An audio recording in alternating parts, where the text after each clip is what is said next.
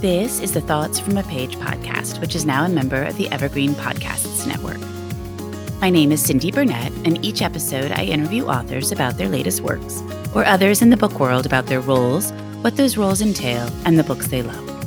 For more book recommendations, check out my earlier episodes and my website, thoughtsfromapage.com, and follow me on Instagram and Facebook at Thoughts From A Page. Thanks to Maggie Garza of HTX Real Estate Group for sponsoring my podcast. Last week, I posted my first Patreon-only episode, which was my June reading wrap-up, and this week, my first monthly Patreon Bookstagrammer interview will air. For July, I speak with Barrett of Barrett Talks Books and Deb of DG Reads. You can check out the benefits I am offering through the link in the show notes. I hope you will consider becoming a page-turner. Today, I am speaking with Lynn Liao Butler about The Tiger Mom's Tale. Lynn was born in Taiwan and moved to the States when she was 7. In her past and present lives, she has been a concert pianist, a professional ballet and modern dancer, a gym and fitness studio owner, a certified personal trainer and fitness instructor, a purse designer, and most recently, author of multicultural fiction. I hope you enjoy our conversation. Coming up on 5 Minute News, I'm Anthony Davis.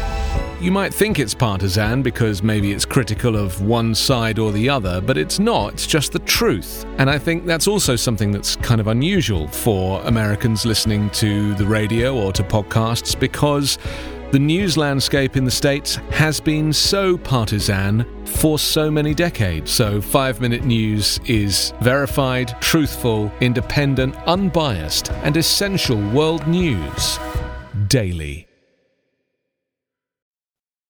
Welcome, Lynn. How are you today? I'm good. Thank you for having me here. I'm so excited to have you. We planned this so long ago, so it's wonderful to actually be talking to you now. I know, that was quite a wait, right? It really was. I loved The Tiger Mom's Tale and thought it was just such a wonderful read. So why don't we start out with you talking a little bit about it for those that won't have read it yet? Okay, so The Tiger Mom's Tale is about a Taiwanese American woman. She's half Taiwanese and half Caucasian, who something had happened to her in the past in Taiwan. So she's estranged from her Taiwanese father and hasn't seen him since she was 14. So when he dies unexpectedly, she's suddenly cast back into the Taiwanese family because of a will that he left, that if she doesn't go back and reconnect with her heritage, her family in Taiwan is going to lose their home.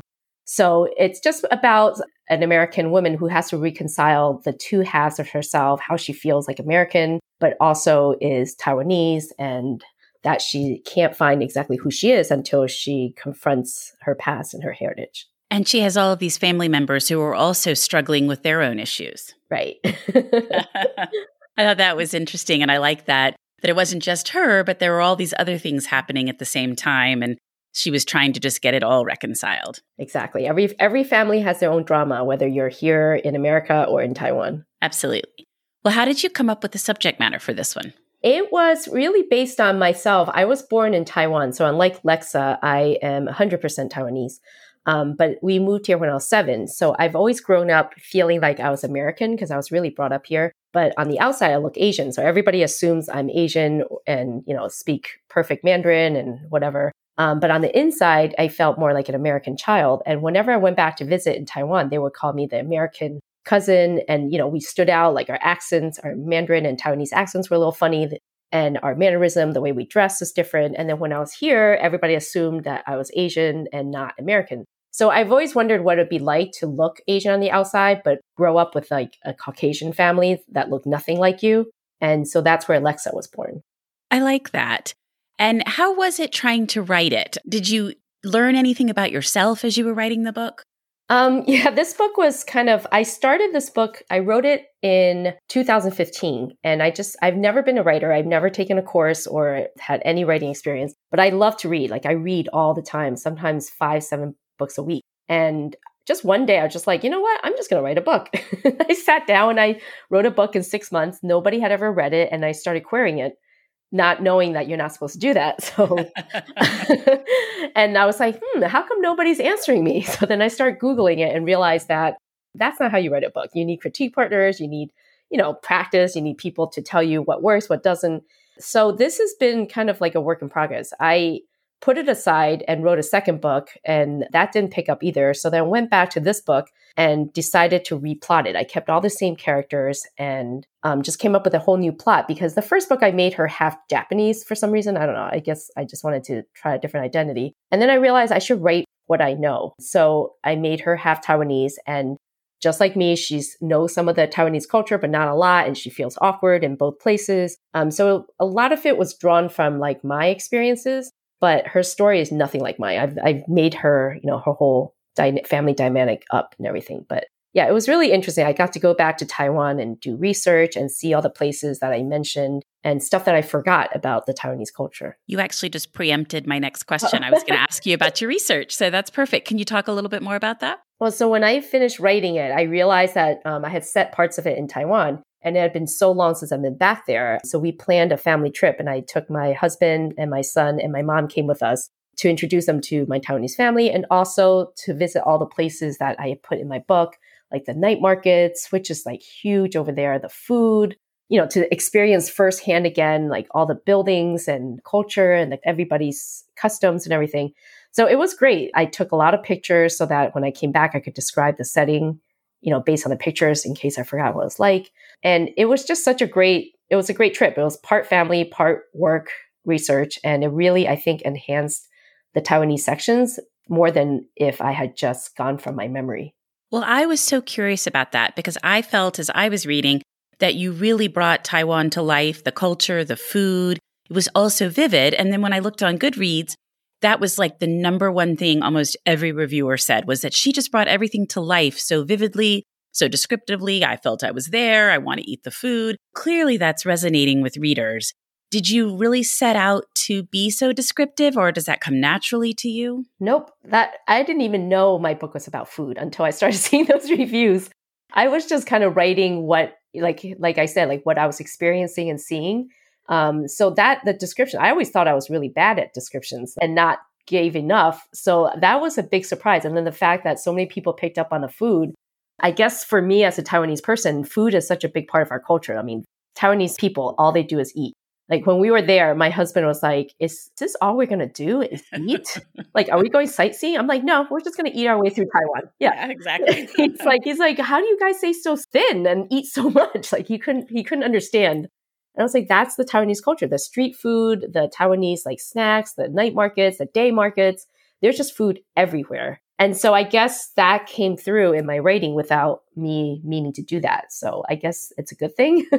Oh, it's a very good thing.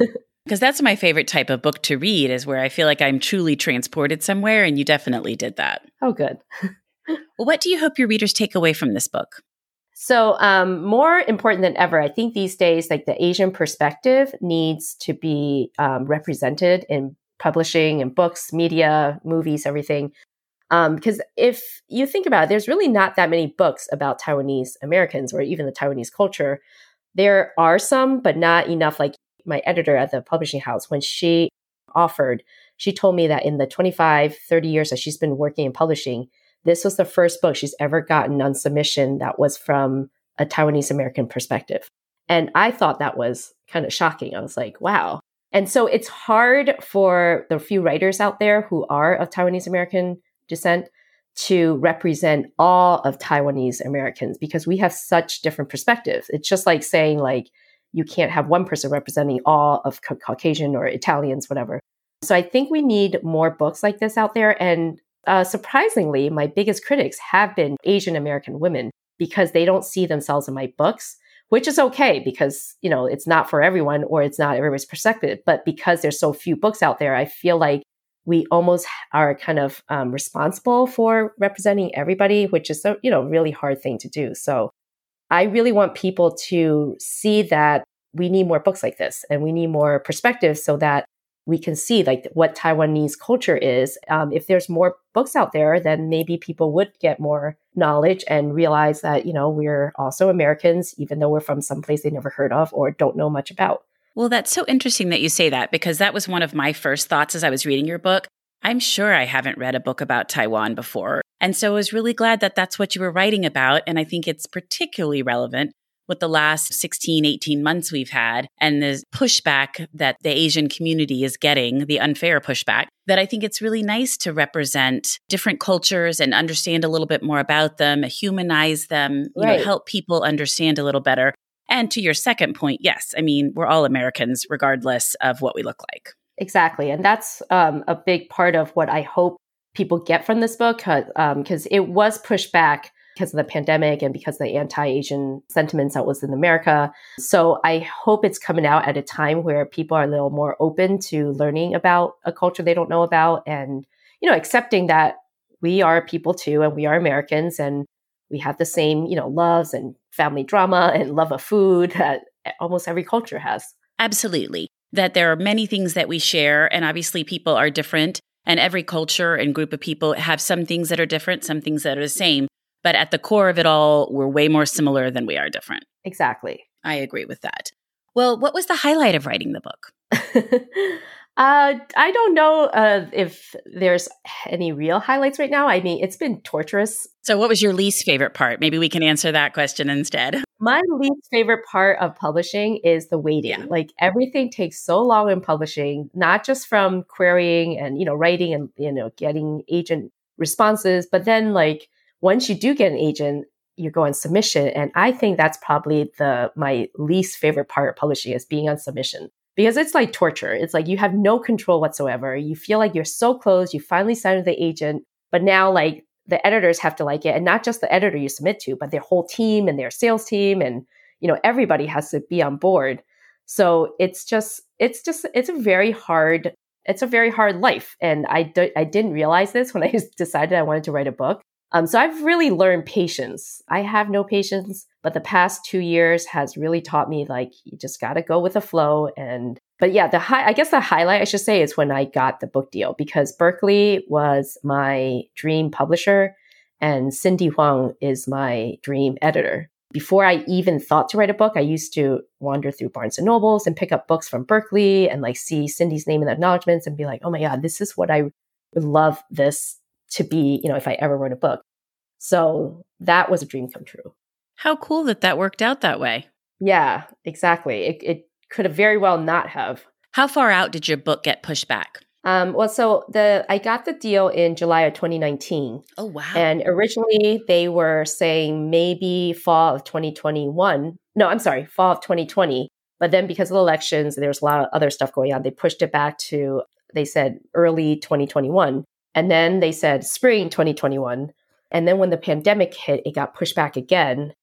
And then with everything going on in the country, it got pushed to August of 2021. And then about a few weeks later, they're like, oh, good news. We moved it to July 6th, kind of stuff there. So it's been quite a lot. You're like, please stop moving my book. I mean, it's okay. Now I'm kind of glad it did, just because even though we're still in the pandemic, we're coming out of it slightly. So it feels a little bit better than if it did come out earlier in 2021 or 2020. So I think it just works out in the end, the way it's supposed to. I do agree with that. And I always say that to my children and even to myself when things are happening that I'm not thrilled with. These things work out in the end. And not having it come out during the fall 2020 election, I think, is very wise. That was not really something I realized publishers paid attention to until this election.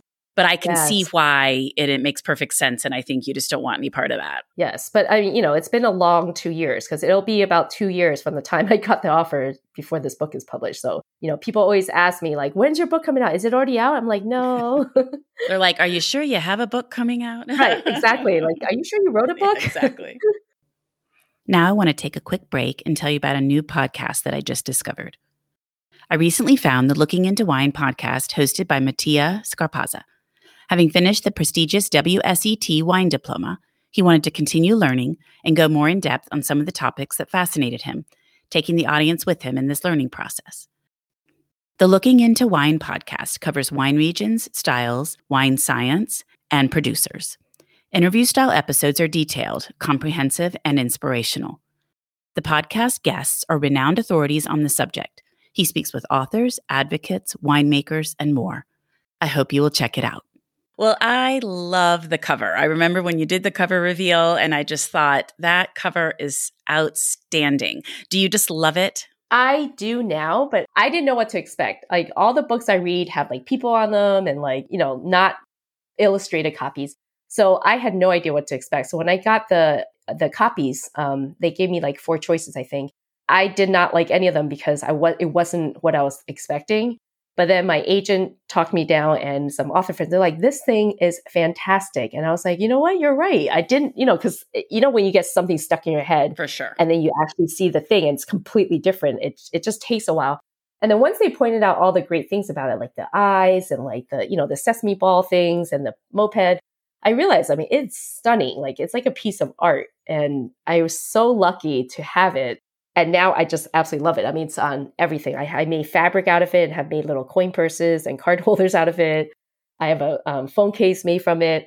So yeah, it's beautiful. It is absolutely beautiful.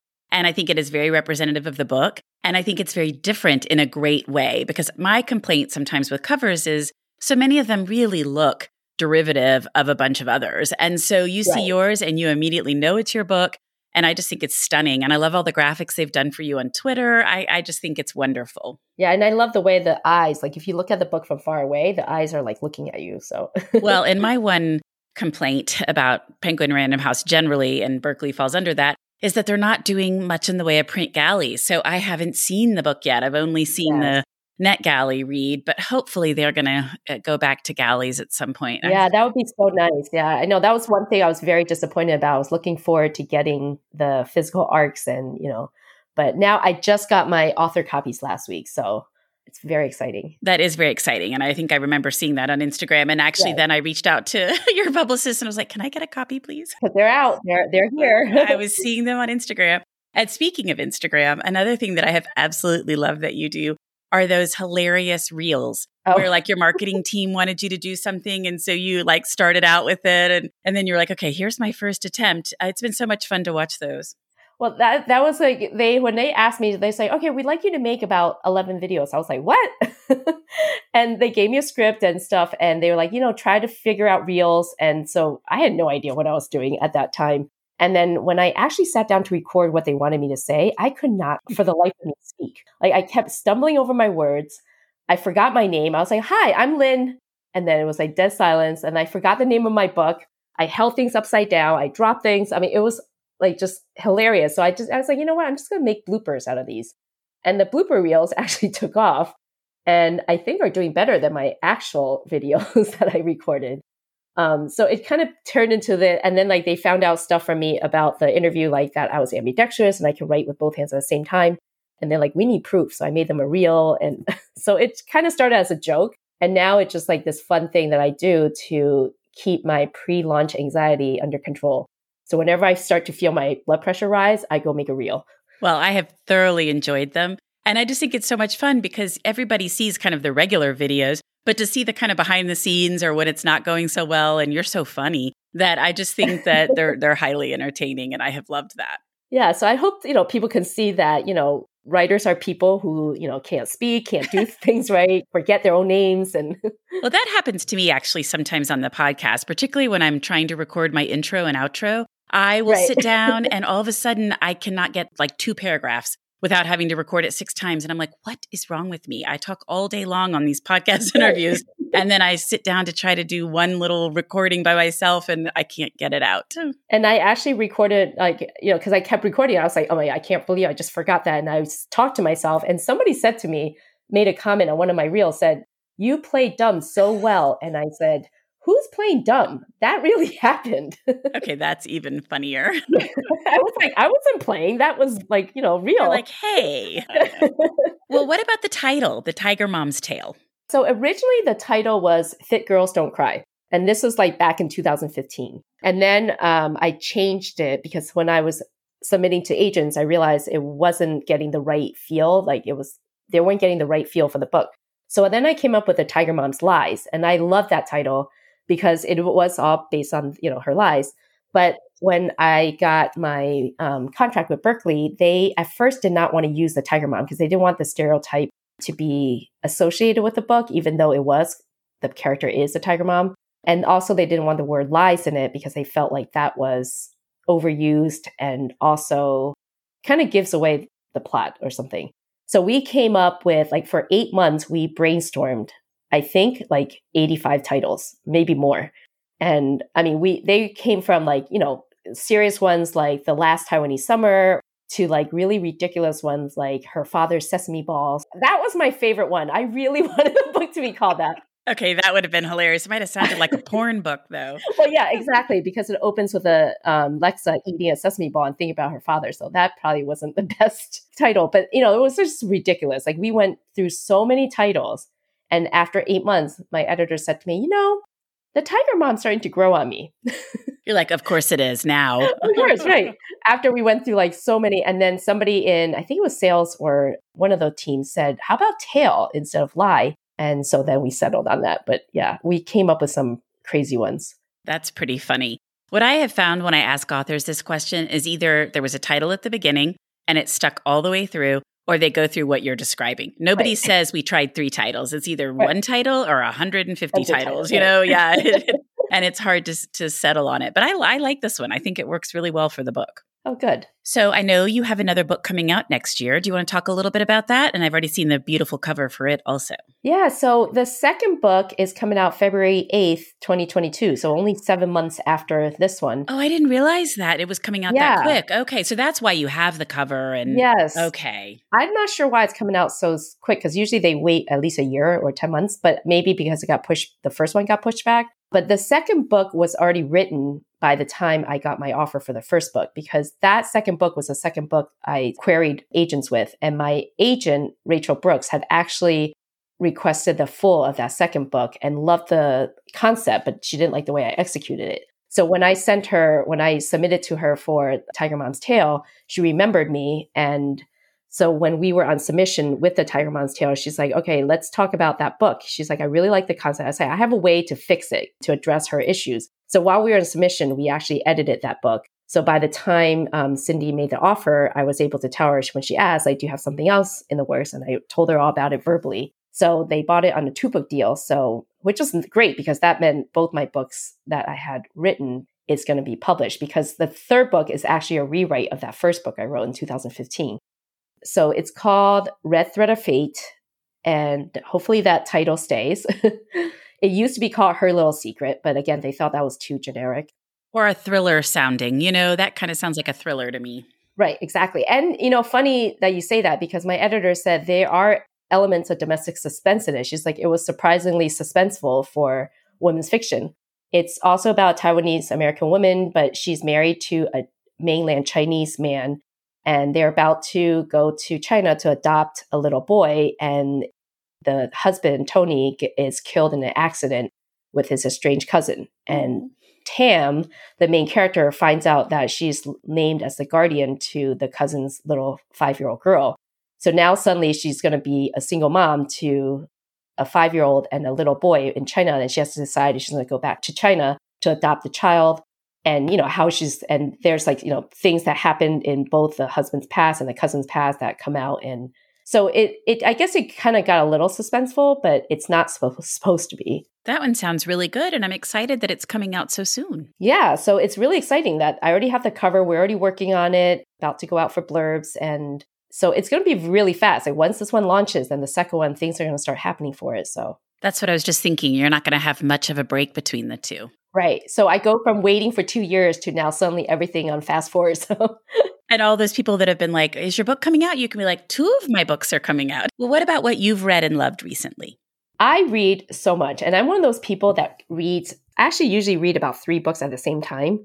So I'll have a physical book that I'm reading. And then on my iPhone, I have a book. And then on my iPad, I also have another book. So whatever I happen to be sitting near, I'll pick it up and start reading. So I just read, and this is funny that you said Her Little Secrets was suspenseful, because I just read a book called Little Secrets by Jennifer Hillier. I think that's how you say her name. It's a suspense novel. It was so good. Like even though it was suspense, she drew the characters so well. And it's, about a mom whose little boy gets kidnapped from her care. And it was just so emotional and really such a great read. Like it wasn't just a suspense thriller. Like for me, I felt like there was like that human side of how parents feel when their child disappears. And so that one was great. I also read Accidentally Engaged by Farah Heron. It's a rom-com about an Indian woman who lives in Canada, and she pretends to be engaged to another man that her parents want to set her up with, but she didn't want to date, but they end up pretending to be engaged so that they can enter a baking contest. And then the other book that I was reading at the same time was Simmer Down by Sarah Smith. She's also a Berkeley author, and she is Filipino living in Maui with a food truck. And it's a romance. So like you can see, I read all genres. I love all genres. And anytime somebody recommends me a book, I'll pick it up and read it. I'm impressed that you're able to get through 5 to 7 books a week. I wish I could do that. Well, I don't do that right now. That was before when I wasn't writing. Yeah, when you're waiting for your book to come out too, I guess. You're like, I've got a lot of time. I need to be reading.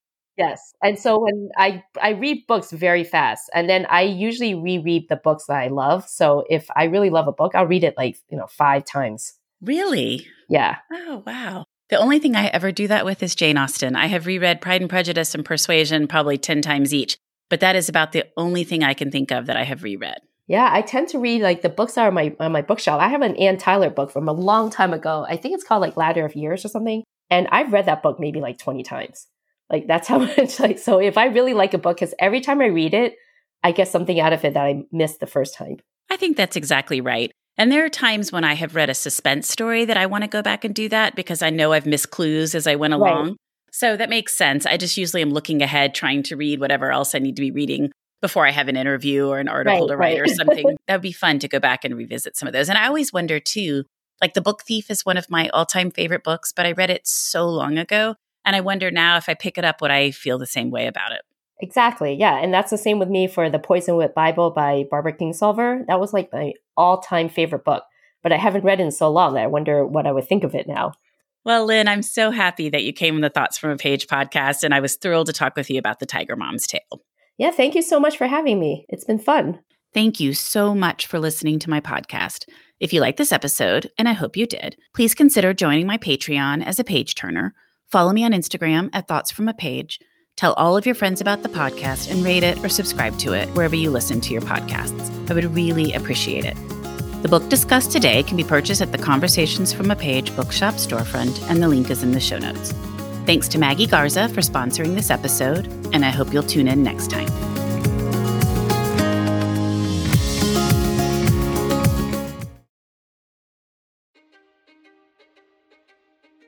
History is complicated. The story of human progress is long, messy, and riddled with controversies big and small. On Conflicted, we dive headfirst into history's most infamous events and contentious figures. We try and untangle the good from the bad, the fact from the fiction, and the monsters from the misunderstood. Was Genghis Khan a murderous butcher or a civic pioneer? Did the Allied powers go too far in firebombing the German city of Dresden at the twilight of World War II? And how did the Marquis de Sade acquire such a sinister reputation? And was any of it true? These are just a few of the tough questions we wrestle with and investigate on Conflicted. So if you love history or just enjoy a good story, please join me, your host, Zach Cornwell, for a fascinating new topic each and every month. Conflicted, a history podcast, is available on Spotify, Apple, or wherever else you get your podcasts. I hope to see you soon.